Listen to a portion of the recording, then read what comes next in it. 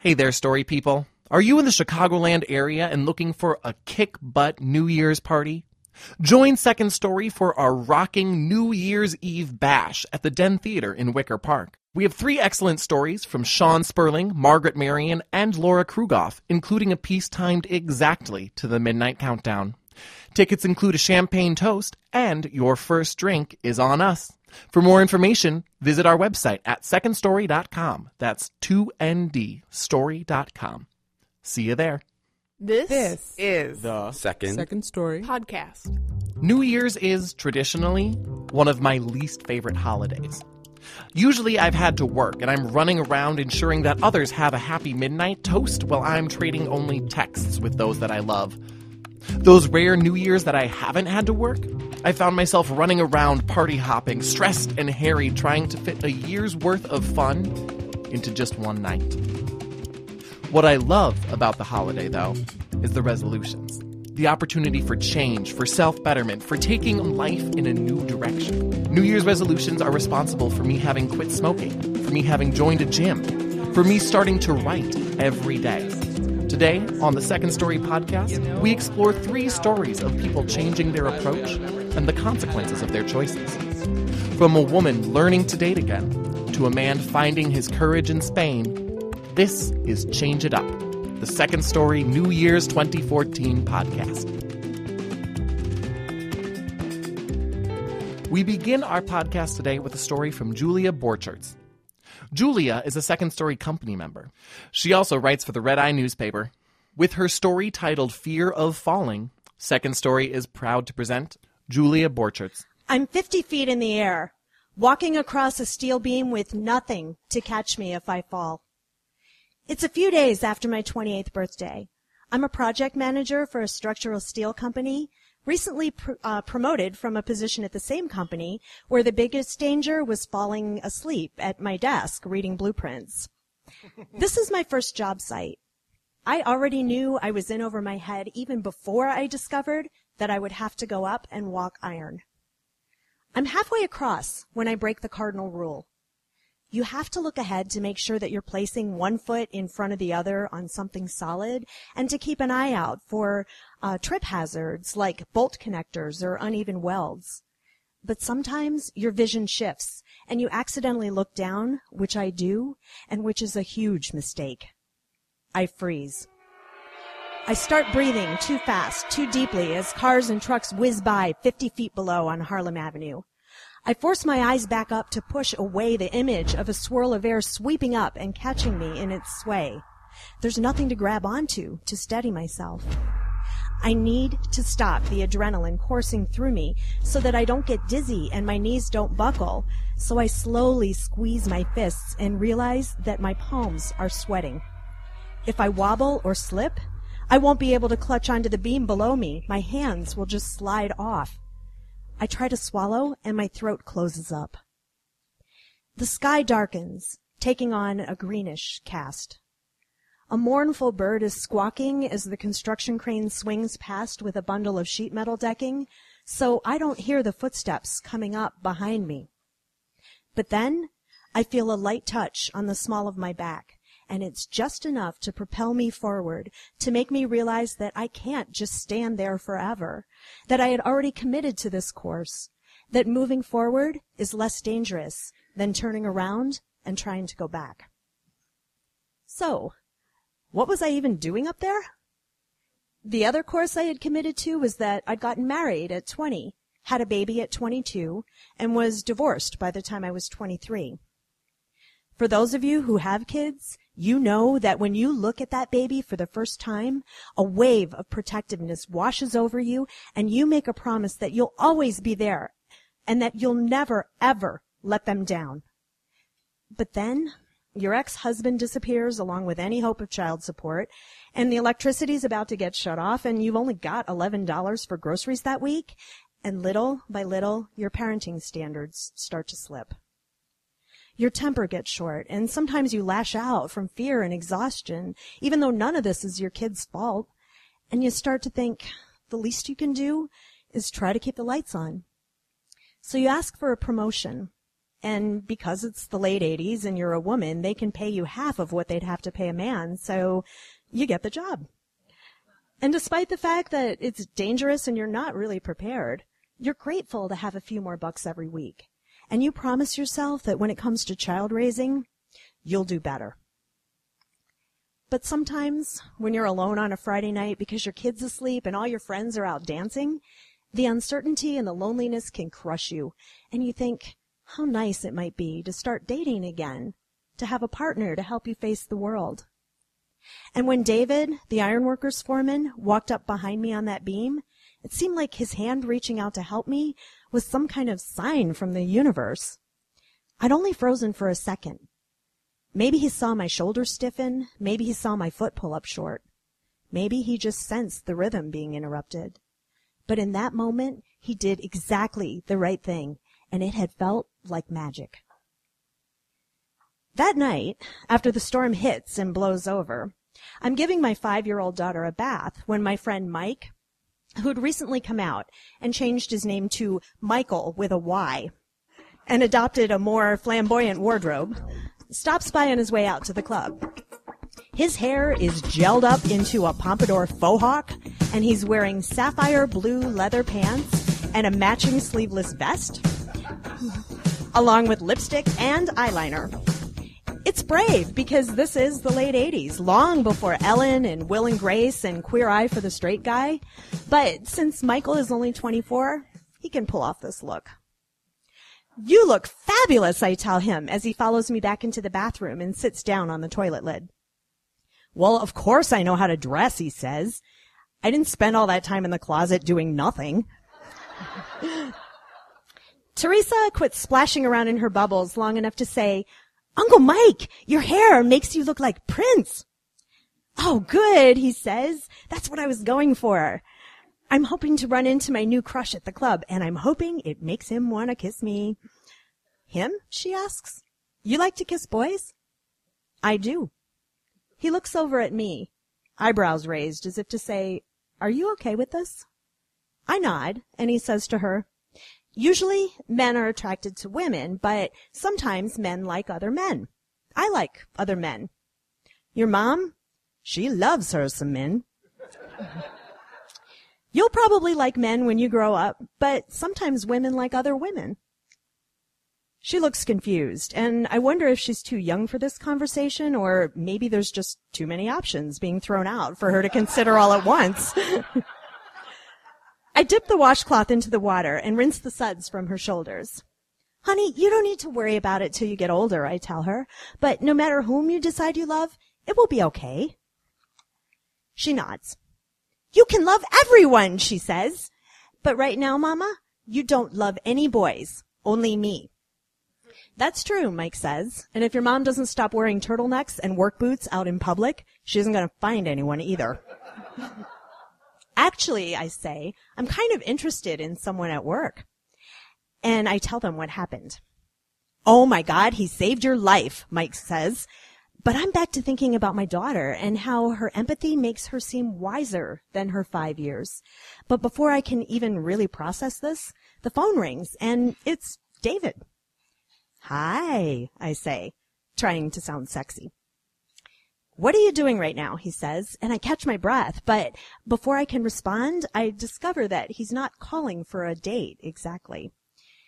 A mini tornado had swept in from Joliet and touched down at my job site, the wind catching underneath the bundles of sheet metal decking and whipping them across Harlem Avenue and down Irving Park Road. No one was hurt, but David and the other ironworkers have already started collecting 100 scattered sheets and moving them back to the site. I have to go count them and separate the damaged ones to file an insurance claim and a rush reorder for replacements. "I'll come and get you," he says. "If we go through it together, we'll have it done in no time." While this isn't quite the dream date I was hoping for, I'm dying to be alone with David. But it's too late to find a last-minute babysitter, and I can't leave my daughter alone with Michael.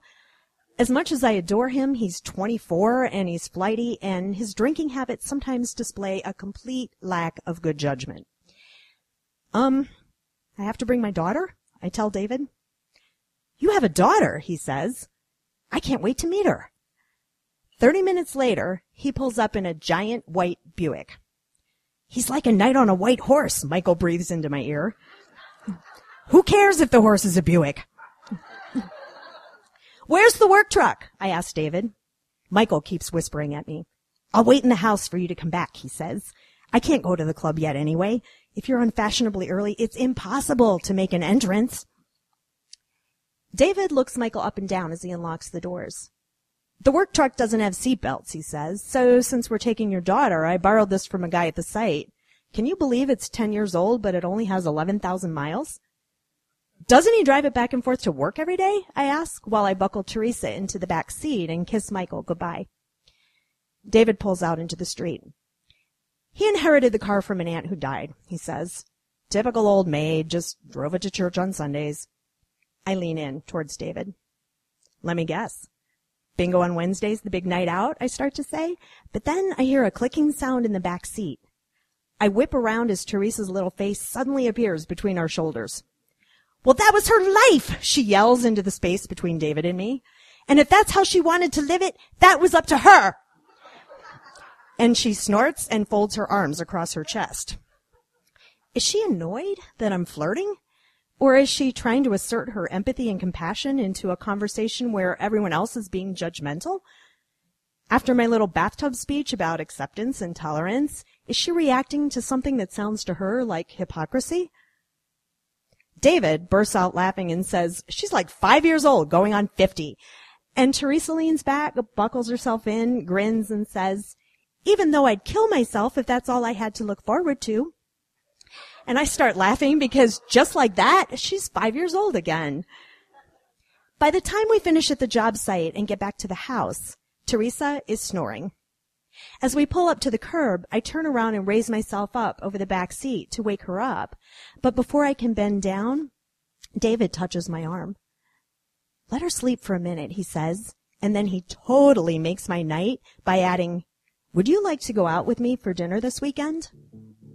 I want to turn back to look at him, but I don't want his hand to move from my arm. And so, still raised up and half leaning over the seat, I say, yes, I would. And I wonder if maybe this is my fairy tale after all. And I twist my neck so that I can see him, and he's looking up at me with these brown eyes, and I think, maybe he's going to kiss me. But suddenly, I hear footsteps running towards the car. The back door opens. I dive over the seat to protect Teresa, but then I see a flash of sapphire blue leather, and I realize it's Michael. He grins and says, here, let me take her back inside while you guys finish, talking. She wakes up momentarily, but snuggles into Michael's shoulder when he picks her up. I look back at David, but he's staring straight ahead, tapping the steering wheel. He says, that guy's a good friend of yours? Yeah, I say. I've known him for 10 years. His sister's my best friend. David nods, but he doesn't kiss me. I'll call you, he says, before he drives off. And he does call, and we start dating. He treats me well. He's nice to Teresa, and she doesn't mind him. He's stubborn about some things, but I like that he's not the kind of boyfriend I'd have to take care of. When he tells me that he loves me, I realize that I might be falling in love with him too. And so I invite him to a dinner party at Michael's apartment. Teresa and I have a great time, but as soon as we clear the plates, David asks if we can leave. As we walk back to my house, Teresa runs ahead, but David stops at his car and says, do you think it's a good idea for Teresa to spend so much time with him? Don't be jealous, I say. She's known him all her life, but she likes you too. He shakes his head and frowns, leaning away from me. I don't think he's such a good influence on her. I start to say, yeah, I know he drinks a little too much, but he's a good person, when David cuts me off. That's not the problem, he says. What if she grows up and decides to be gay because she thinks it's all right? I freeze. Decides to be gay? As much as part of me wants to convince myself that he's an otherwise good man and that this is just one of those topics on which we disagree, another part of me knows that he's set something in motion that I can't ignore. He's judging my decision-making and parenting skills and disrespecting Michael's sexual orientation as if it would infect my kid if I'm not careful. And he's not just disagreeing with me. He's challenging me to take a stand against my friend. Teresa is looking back at us from the porch, and suddenly I know that as much as I want to have a boyfriend, if I compromise on this, she will see right through me. I take one step away from David and pause. But he doesn't step forward. And so I turn and walk away. For good. By the time I get to Teresa on the porch, I can hear him driving off. A few weeks later, I'm heading out to the job site. It's a Saturday morning, so I've got Teresa with me. We stop at the office first, and as I'm rummaging around for an adjustable hard hat for her, she runs off down the hall, and I can hear her stop short and say, "Hi," when she discovers a coworker she hasn't yet met. It's a 21-year-old draftsman, Billy, who's tall and has dark, swept-back hair and a widow's peak, and really red lips, and pale skin that's probably even paler today because on Saturdays he usually shows up with a hangover. A minute later, she runs back to my desk. "Mama," she says, "did you know that you work with Dracula?" And I'm like, "Oh, don't worry, honey, he might look like a vampire," but when she jumps in with, No, Mama, he's nice." She's open to everyone, I think, and this is something I need to protect. But as we're driving out to the job site, where we may or may not run into David, it occurs to me that if it hadn't been for her, I might have stayed in that relationship and lost part of myself. And I realize that as much as we want to protect our kids, sometimes they protect us too. Driving on night, you could be a shadow beneath the streetlight behind my home. Driving on night, I sure miss you. I sat down with Julia on the Second Story podcast couch to chat about her parenting techniques and the influence her own parents have on her life. Here's what she had to say. My father was an engineer who worked for Westinghouse, and he went into marketing. He traveled quite a bit, and so he saw quite a bit of the world during a time when a lot of people weren't able to do that. And my mother was like a Southern girl from Tennessee who was raised Baptist and, really liked her borders narrow. What happened was when she was maybe like in her late 30s, early 40s, she had a midlife crisis. And while other women around that time were, a lot of them were like going back to school or, having affairs or whatever, my mother became a Jehovah's Witness. Oh. And which was really... That's a left turn. It was a huge left turn, and there was a lot of upheaval in our family about it. The thing that was interesting from both of them, even though they were very different in the way that they approached the world, but we were never taught, my brother, my sister, and I, we were never taught that women could not do what they wanted to do. We were never taught that, color or race had anything to do with who a person was. And also, too, my uncle, my aunt's husband, had a brother who was gay and had a partner. And it was always just treated as a matter of course. It wasn't anything we talked about much in our family, but it was something that, was just kind of like, well, people are people. I do feel like my parents were very good about not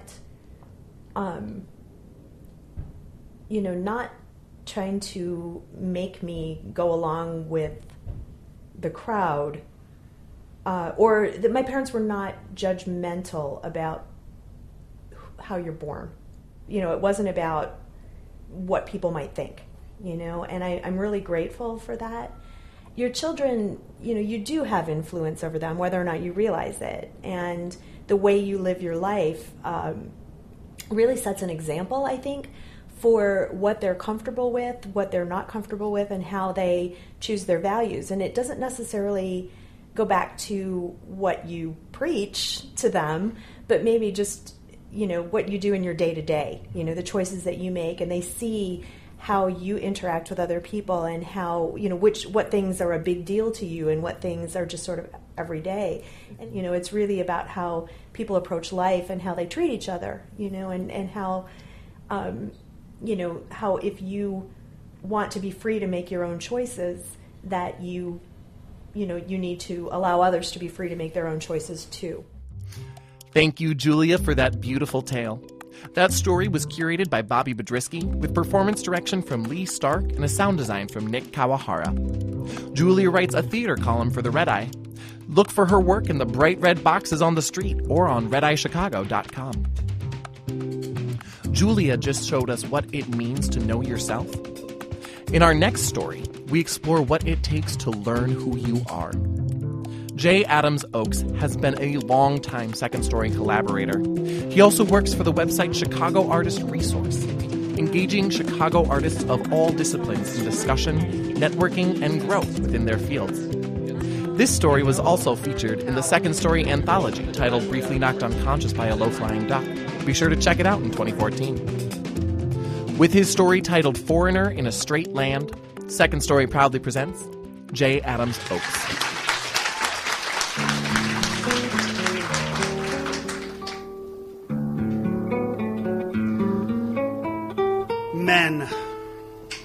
Men were terrible, awful, scary, sweaty, cocky, dangerous creatures.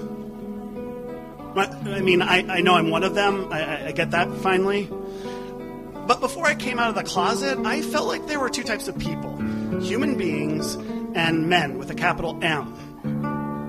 And me, I was just a human being, all lowercase letters.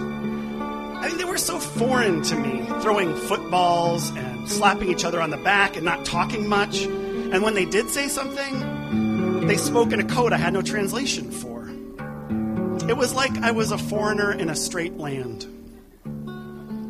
So for a long time, I hid as best I could.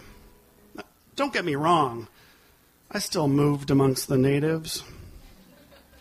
I learned their ceremonies. I ate the local food. I even imitated their language and dated their women when necessary.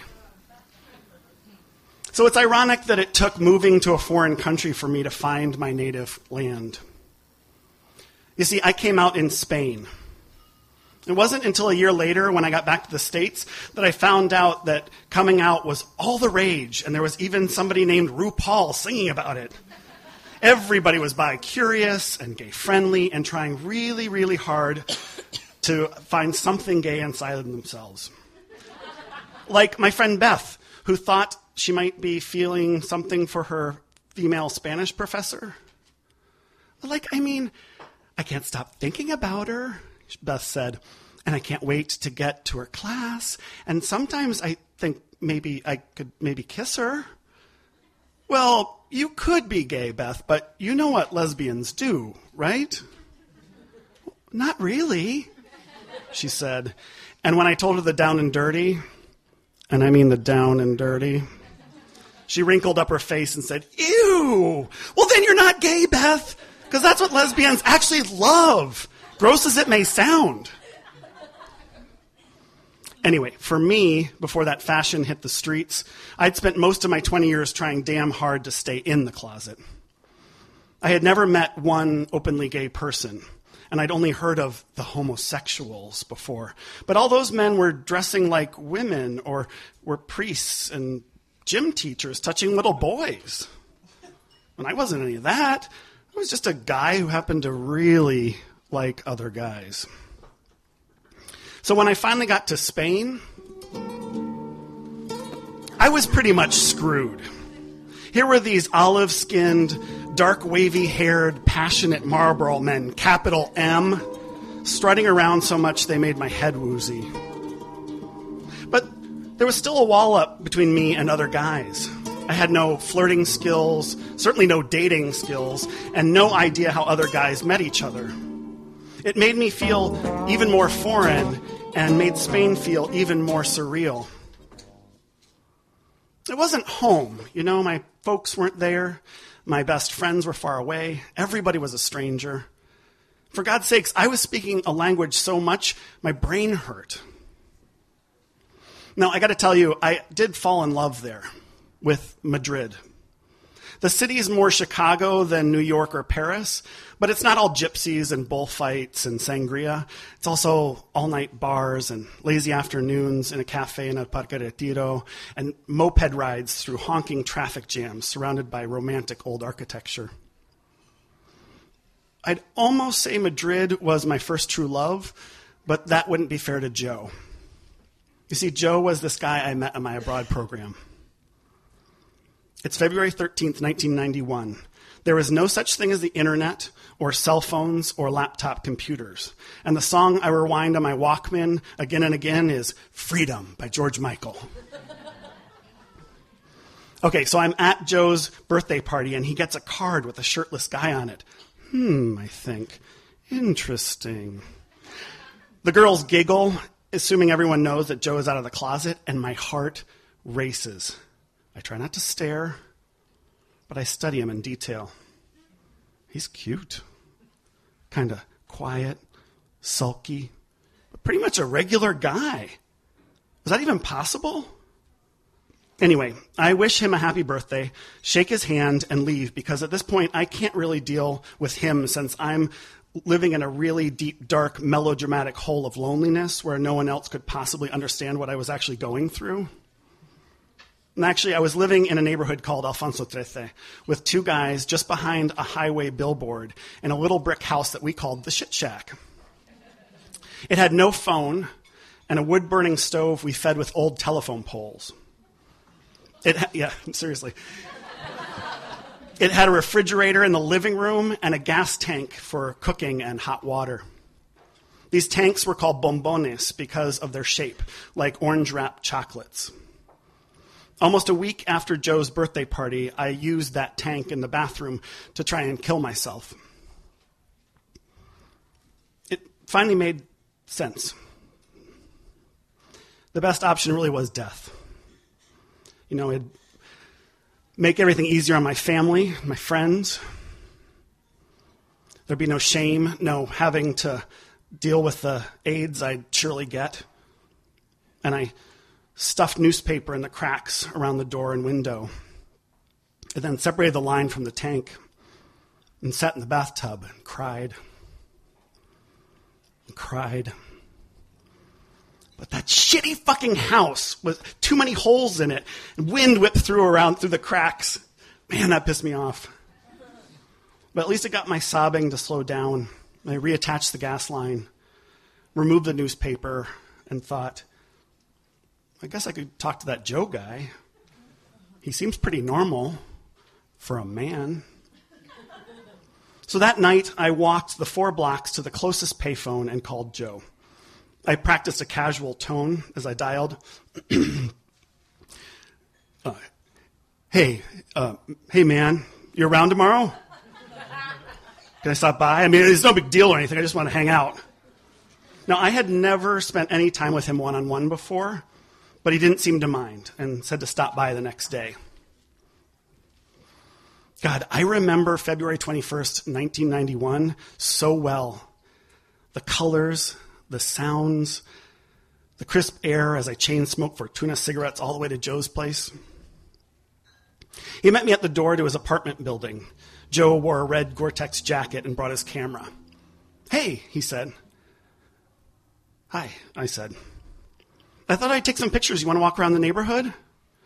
I could only nod because I thought I was going to die. What was I thinking? I couldn't do this. Jesus, shame is such a heavy coat to wear, isn't it? The short walk down Paseo de las Delicias felt like miles. Small talk had never been so painful, and words had never been a struggle for me, but the 3 I wanted to say made me feel like I was going to puke. I needed to sit down and rest my brain, so we found a little park tucked between some high-rise apartments. Joe and I sat on either end of the same bench. It was hot in the sun. Kids played and mothers watched, waving fans to cool their faces. I said, and looked down. I got to tell you something. And between my feet in the red dirt, cockroaches ate bread left for pigeons. Joe snapped photos. Don't puke, I told myself. Don't puke. He took a couple shots of me. I didn't even know this guy, but he was about to become the most important person in my life, whether he wanted to or not. Just by listening, just by smiling, just by understanding. Joe, I gotta tell you. And I said it. And nothing changed. God, it sounds so dramatic, but the only surprising thing was how normal the world still felt. Kids still played. Cockroaches still skittered. Joe still smiled. I took the deepest breath I had ever taken, and then we talked. Or rather, I asked questions, and he answered them the best he could. The poor guy had hardly been out himself, but he still had experience. I remember asking him things like, so how do gay people know each other are gay? And in a couple, is one guy the man and the other one the woman? On and on, for, well, not just that night, but for days and days. Hey, I don't have to like leather, do I? You see, the trick to coming out is that it's not just one step. I'm gay and everything's hunky-dory. I had only started a process that would happen for the rest of my life, a process of telling the truth and letting those knots slowly loosen. So there I was in Madrid, practicing being honest. Those knots loosening each time I said, I need to tell you something, I'm gay, and waited for a response. The very last person I finally told was my roommate, Chris. I was so afraid he was going to punch me in the face, I took him all the way down to the fancy McDonald's on La Gran Via, because I figured he wouldn't make a scene in public. Instead, he said, so, what do you want, a trophy? Well, I got to thinking, Chris was right. What did I want? It wasn't a badge of courage. I didn't do anything special. Being gay was just a tiny part of me, right? Like my hair or my shoe size, really. Anyway, Joe and I would eventually start dating, and we'd take a walk down El Paseo del Prado into the botanical gardens and decide to be boyfriends. And yes, finally, I would get rid of that damn virginity. I would tell Joe, it's time to get rid of it, and you are going to help me. So during spring break on the southern coast of Spain, in a room with a bunk bed, while our unsuspecting friends snored in their rooms around us, the night before we took a ferry boat to Africa, escorted by flying fish and dolphins, we did it. It was good. That's not usually the story I like to tell. Usually I like to remember the moment I knew things would get better. A week or two after that day in the park, before I'd come out to anyone else and before we'd started dating, Joe and I went on a trip with our study abroad program to Cordoba, in an ancient Roman city in Andalusia.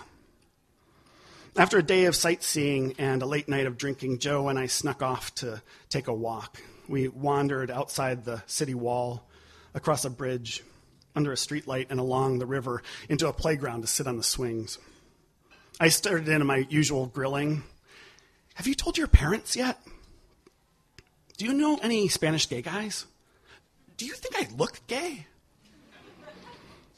On and on, Joe patiently answering me, gently teasing me, while this little bit of tension started to form between us.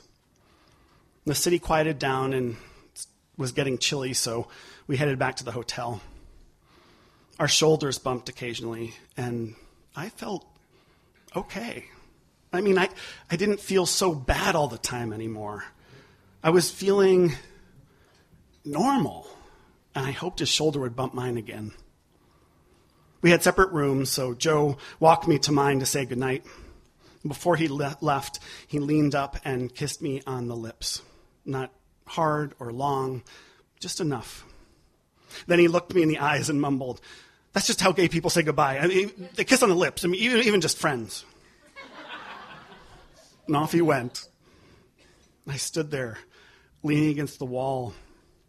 My first kiss. Well, I had smooched girls before, like the rebel girls and the popular girls and smart girls and foreign girls, all with my eyes open, trying hard to like it. But this was different. This was the real thing. This is the feeling everybody else was talking about. Now I knew. Now I understood nectar and skin, electricity and blossoms and winks and nudges. That kiss explained romance novels and cliched lines. All that in an instant from one kiss. Like a bee sting or a splinter or a sneeze. That kiss made me start to get life. Made me really want to live it. And not be such a foreigner anymore.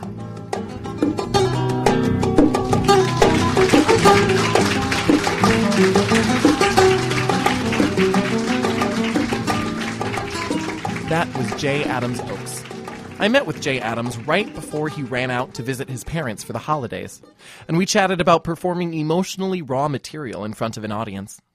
The irony of it is that by opening myself up to tell it, it became this public thing, and that people, friends of mine who didn't know what I'd gone through, now sort of saw the raw insides of what it was like. And I think the biggest thing it did was it opened up my parents to discuss it, because I'd never told them that before.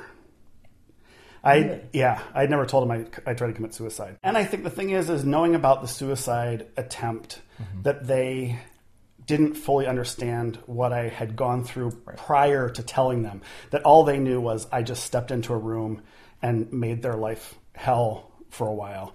They didn't ever have the time to think about what had pushed me to get to that place, you know. And so it was good to go through that. And for them to talk about what they went through too, you know. And it also got a dialogue going. I mean, that's what's so great about Second Story, is it gets this dialogue going. The story created dialogue within my life. It created a second story.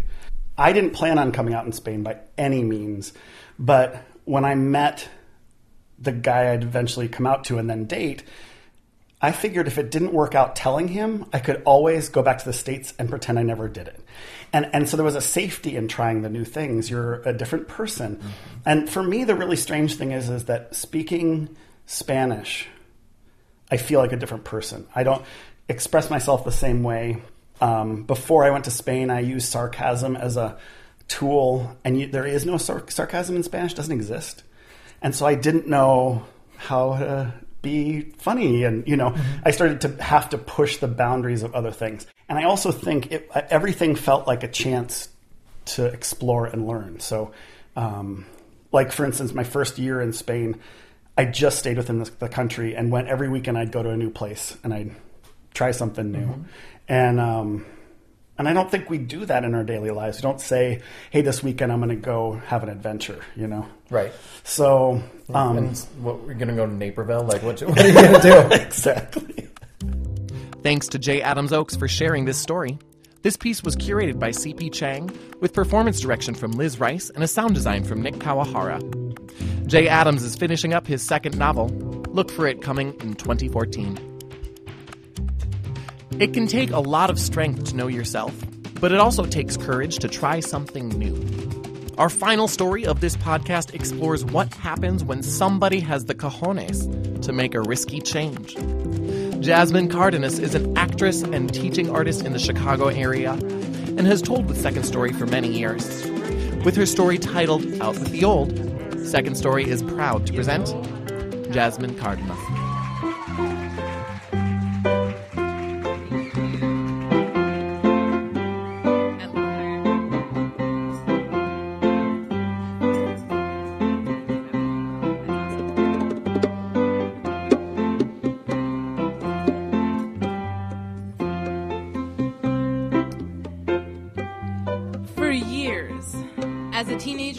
Midnight would strike, and after I went around giving the obligatory hugs and kisses to my familia, wishing everyone a Happy New Year, the party in our home would take off in full swing.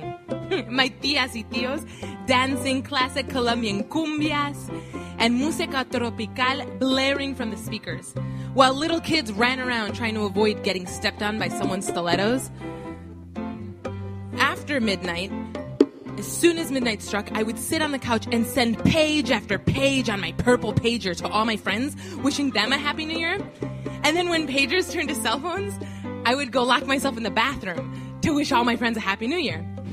And always, I'd hear back from my friends what they were doing. And always, they were out having a great old time, having a blast. One year, in my late teens, I went shopping with my girlfriends for their New Year's Eve outfits to prepare for their night out on the town with their boyfriends. Lancome makeup, Chanel perfume, sexy chokers, crazy cute heels. Oh, total fashionistas. They were ready in their cute outfits for their fancy night out, dinner and dancing. And then when I got home, my mom was waiting for me so that we could go out shopping for our family New Year's Eve event. Mommy needs a hen to make for the sancocho. You see, she's going to make the Colombian stew, sancocho. So we jump into my mom's station wagon. The frigid wind scrapes my cheeks as we head towards that store that smells of poultry BO, feathers, sweat, and caca. Pushing open the heavy old front door, the noise inside the place is this mixture of squabbling and feather movement and beaks tapping at the cages and people placing and taking orders and the butcher's wearing that disgusting white apron stained with blood. Ooh. I stand near the cages as my mom checks out the cages and the chickens, beaks, feathers, weight, scaly legs. Ugh. Las gallinas are jumping all over each other, trying to avoid the big, hairy hand of the butcher as he goes into the cage. He pulls one out. Feathers are flying everywhere, and it's making all this noise, and he walks to the back. And then I hear a big whack. The butcher comes back with a headless fowl, wraps it up into white paper, puts some tape on it, and out we go. While sitting in my mom's car, waiting for her to warm it up, I ask in the stillness of the cold, Mommy, can I go out for New Year's this year? Everyone's going out to this party, and I never get to go out. Do you think I could go out for New Year's just this one time? Please?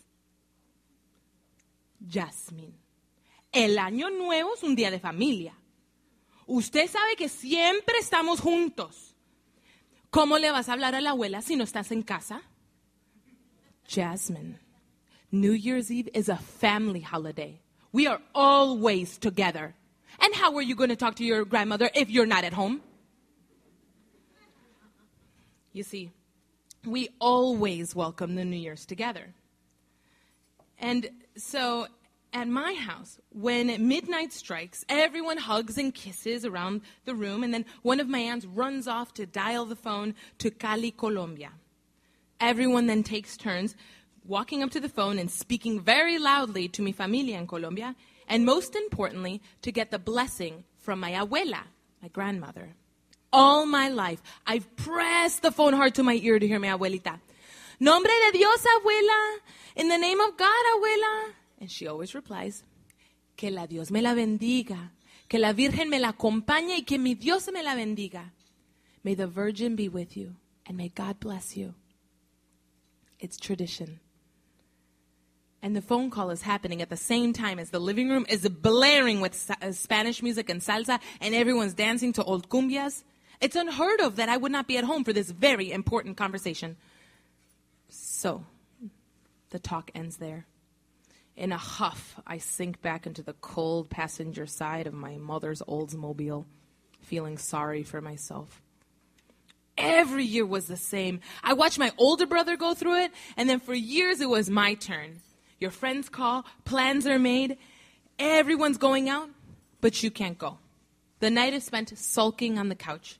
You'd still have to help clean up the house. Put the toys away, dust, vacuum, mop, go up to the attic, bring down the box with the streamers, the horns, the hats, the decorations, and then tape everything up. The doorbell would start ringing around 8 o'clock. That empty house would start filling up, one familia at a time. The regulars, my aunts and uncles, my primos, my Uncle Didier, my Tia Yolanda, the Moreno family, and then any special guests from La Iglesia, our church, or school, or maybe a recent arrival to the country. Turning to the TV, though, you could see that our family tradition of being at home at midnight was not the tradición for everyone else. Dick Clark, fancy dresses, sparkling jewelry, statuesque models saunter across the screen. And then a ball drops and a crowd explodes in excitement and gyrates the night away. Ooh. When I hit 21, I was set on being out with the real New Year's Eve crowd. You know, not in the bathroom calling my friends. I was home from college. And my girlfriends, Lisa and Ali, were home too. And they were ready for a good night out. We scored some tickets to a big New Year's Eve bash. I broke the news to my family, to my parents. We're in the kitchen. Mommy and Papi are drinking café. I open up my mouth, but nothing comes out, just like yesterday. My mouth is dry. I feel panic. This is the perfect time to tell them because they're calm and my brothers aren't home. I gulped down some raisins and blurred out, Mommy, Papi, Ali and I got some tickets to go out for New Year's Eve, and I'm in college, and I live away on campus at school, and so I'm an adult now, so I think I'm old enough to go out on my own. My dad pipes up, El Año Nuevo es un día de familia, Yasmin. Y por allá solo hay borrachos. New Year's Eve is a family night, and out there's just a bunch of drunks. And then my mother, y es muy peligroso por allá. And it's very dangerous out there. My mom and dad and I go back and forth for a little while about it. And then Mommy looks at Papi. They shake their heads. The tension in the room is stiff. Bueno, si quieres ir, if you want to go then. It was their way of giving in. At the day draws near, I wish I could get a limousine, so we could go to the party and pull up to the red carpet. I imagine cameras and reporters checking out our outfits. I envision designer gowns and long, sexy gloves, walking into a crystal chandelier room with champagne flutes. Crystal. Getting checked out by semi-famous local celebs and flirting back. And then tasting hors d'oeuvres from penguin dress servers. Dancing to a big 14-piece band. And hobnobbing with a different class of people.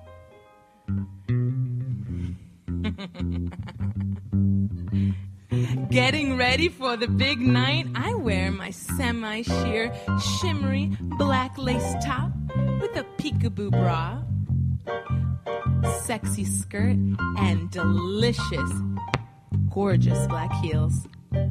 I curl my playful short hair, and I made sure my jewelry is shiny and fun. Lots of cubic zirconia so I can catch the lights. The girls come to my house, and we leave together. Everyone is all dialed up. Walking out the front door, my aunt arrives. Visibly upset, she says, Pero ¿cómo se va a ir, Jasmine? What do you mean you're leaving, Jasmine? ¿No vas a decirle a su mamita feliz año nuevo? You're not going to wish your grandmother a happy new year? I'll call her tomorrow. With my girlfriends and my black and silver boa, we head out of Roscoe Village. My old putt-putt is cold. Unfortunately, my heater is broken, so obviously a limo ride is out of the budget. Arriving at the Hyatt O'Hare Hotel, there are tons of people dressed up. We didn't get the more expensive tickets with dinner. So we're arriving arriving after dinner for hors d'oeuvres, desserts, beer, wine, fancy music, the party. Ooh, hungry, we see the food table. We rush up. The offerings had all been picked over. Ice with empty beds of lettuce, where something potentially delicious once sat. Broken pieces of bruschetta, some rolls. I scrape out some dip. But sitting at our high top, listening to Frank Sinatra classics, I'm drinking my Amaretto Stone Sour and checking out the crowd. Strange array of clothing choices. Flower dresses for church on Sunday? And then pleather outfits from the alley? And everything in between. It kind of reminds me of a high school party in a gymnasium. You know, when people group together in corners, the acne-faced nervous Nellies, the cool cats from the burbs, the loud lycra-dressed crew, and the divorced mid-30, 40 crew. I noticed that among the older women, there are these men swerving in and out, trying to make their moves like salesmen trying to pitch a product. And then the music changes to more techno-style beats. So the younger crowd, we invade the dance floor. Shaking our tail feathers, we keep our eyes peeled for the hotties. But none pop out. Unfortunately, the DJ sucks. The crowd is and the pariah of old men that reek of too much alcohol has reached us. Un, dos, tres. Ricky Martin's Living La Vida Loca, la la la. Un, dos, tres. Ooh, it's the first Latino song of the night, and so I am dying to dance. So I say yes to the one guy who didn't seem like that old or scuzzy. The girls give me that, are you sure you want to do that look? And I say, come on, I'm going out. He clearly has no rhythm because he strikes the matador pose and does a lot of clapping and spinning me around in circles around him. Oh, he spins me into his arms and then grabs me close. His bad breath is hot on my face, and I push back away from him and get totally Latina on his ass. He doesn't have a chance. My hips are moving at a speed that he hasn't known since his youth. And I bust out my flamenco moves and my arms. My fingers are moving around. And that song ends. And I fly out of there relieved. The girls are cracking up. Smooth moves, Jazz. Yeah, he's a keeper. We decide to dance only together. As the night gets closer, the hour draws closer to midnight. The music picks up in intensity. But the DJ sucks and he keeps messing up the rhythm. And then the countdown starts. 10, 9, 8. The TV screens flicker with other Chicago parties, and I wave my boa. Hey! 3, 2, 1.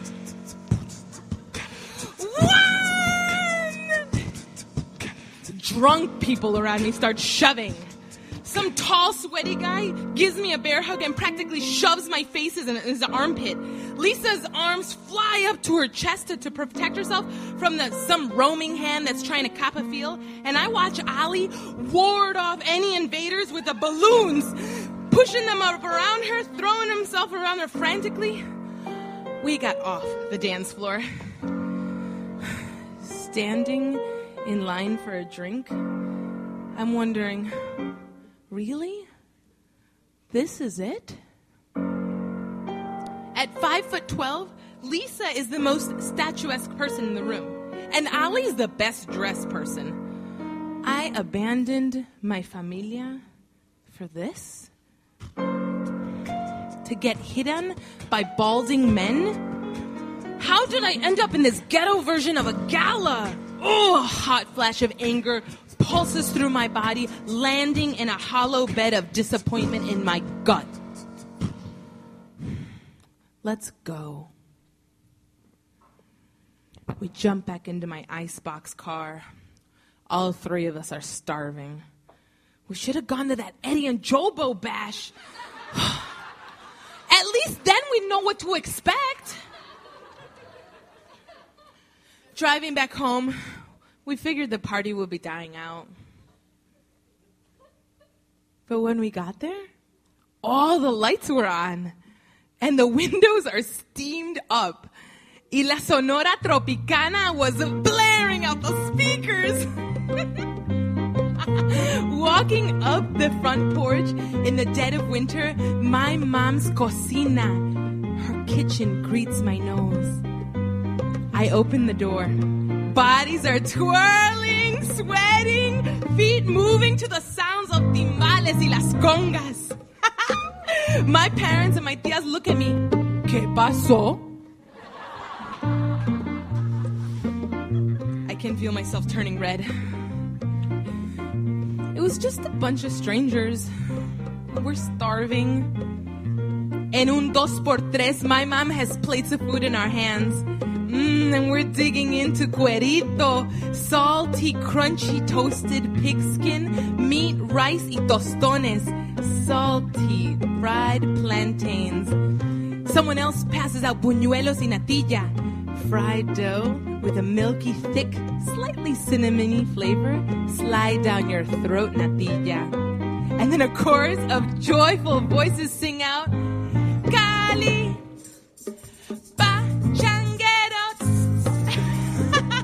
Lisa gets pulled out to the dance floor by my brother. Ali and I put down our plates of food and join the fun. This is always my favorite part of our parties. My familia forgets about the stresses of life and sweats it out. Mommy and Papi, ooh, jamming with their fancy foot and syncopation.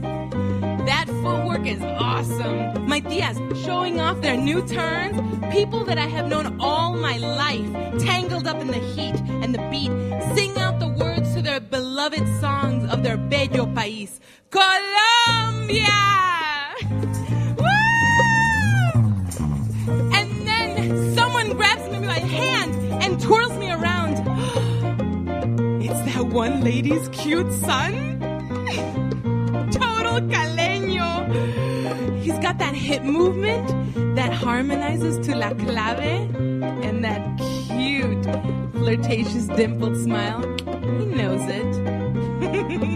My heart races as I'm trying not to trip as he expertly twirls me around, leading me in the dance room that is our living room. Lisa's towering height brings me back to the present. She yells out, "Who needs techno when you got salsa?" Jazz, you were holding out, girl. We bust out laughing. She's right. We should have never left.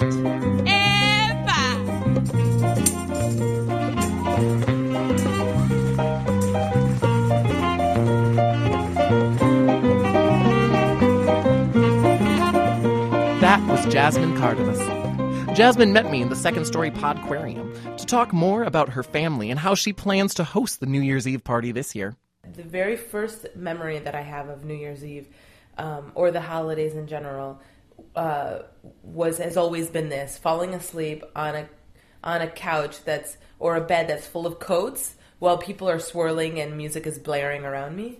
And that's always been my memory. And then the very first time I went to Colombia as a little girl, that's the memory I have, is of dancing. But the dancing was always there. The loud music was always there. The family and friends coming in at all hours and leaving at all hours. I mean, in Colombia, the party goes 3 days. And here we just do one long night.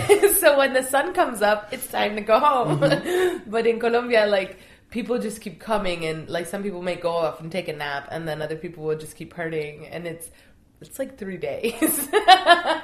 And I just, when I was a teenager and then into college, I just kind of wanted to experience what I was seeing on TV and what my friends were doing. And I didn't realize it was not nearly as awesome. It stunk. Well, and it wasn't even just that it fell flat, but that I realized that the holiday experience for me, my parents and my family, is a really important part of it. So if I had been at a party that was actually amazing, not the dive I went to, but if I had gone to one that was actually amazing, I think I still would have felt a pang of loneliness, and it would have still fallen below the level of awesomeness because my parents weren't there, my brothers weren't there, my aunts and my uncles and my cousins, and the Morenos. You know, like my family, extended family, is a really important part of the tradition. Growing up, whenever we would fight, my mom would tell us, you know, Jasmine, usted tiene que cuidar a su hermano. You have to take care of your brother. You have to love your brother. And when my brothers would bust on me, that my mom would come in with the same line. Ustedes son familia, your family, y siempre tenemos que estar juntos y unidos. We always have to be together and united. But so for me, family is really important because it helps to define who I am. And I didn't realize that until I started getting older and started figuring out who I am and what I value. We always had salsa and music and great food, homemade food that my mom would slave in the kitchen, you know, to make. But she's gotten so good at it that she can host a giant party with just a few hours prep, and I'm amazed. I don't know how she does it, but she's amazing.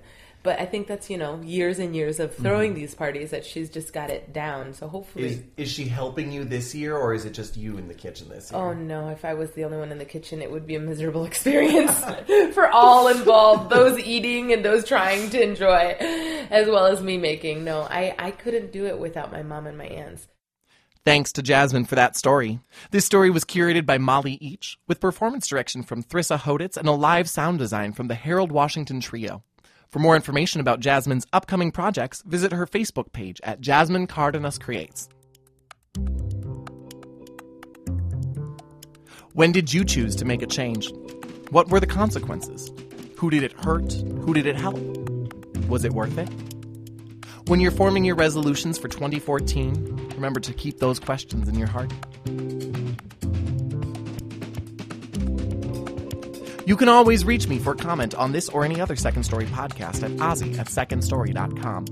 Be sure to follow Second Story on Twitter at Second Story or on Instagram at Second Story Chicago to get behind the scenes of our curation process. If you like this podcast, be sure to rate and review us on iTunes so more listeners can find and hear this work. Second Story podcasts are brought to you in part by the Gaylord and Dorothy Donnelly Foundation, the City Arts Program, the Chicago Community Foundation, part of the Chicago Community Trust, and the Arts Work Fund. Second Story podcasts are produced by Eric Hazen, with special thanks to Sherry Pentamone and C.P. Chang. I'm Ozzy Totten, and this is Second Story. Happy New Year.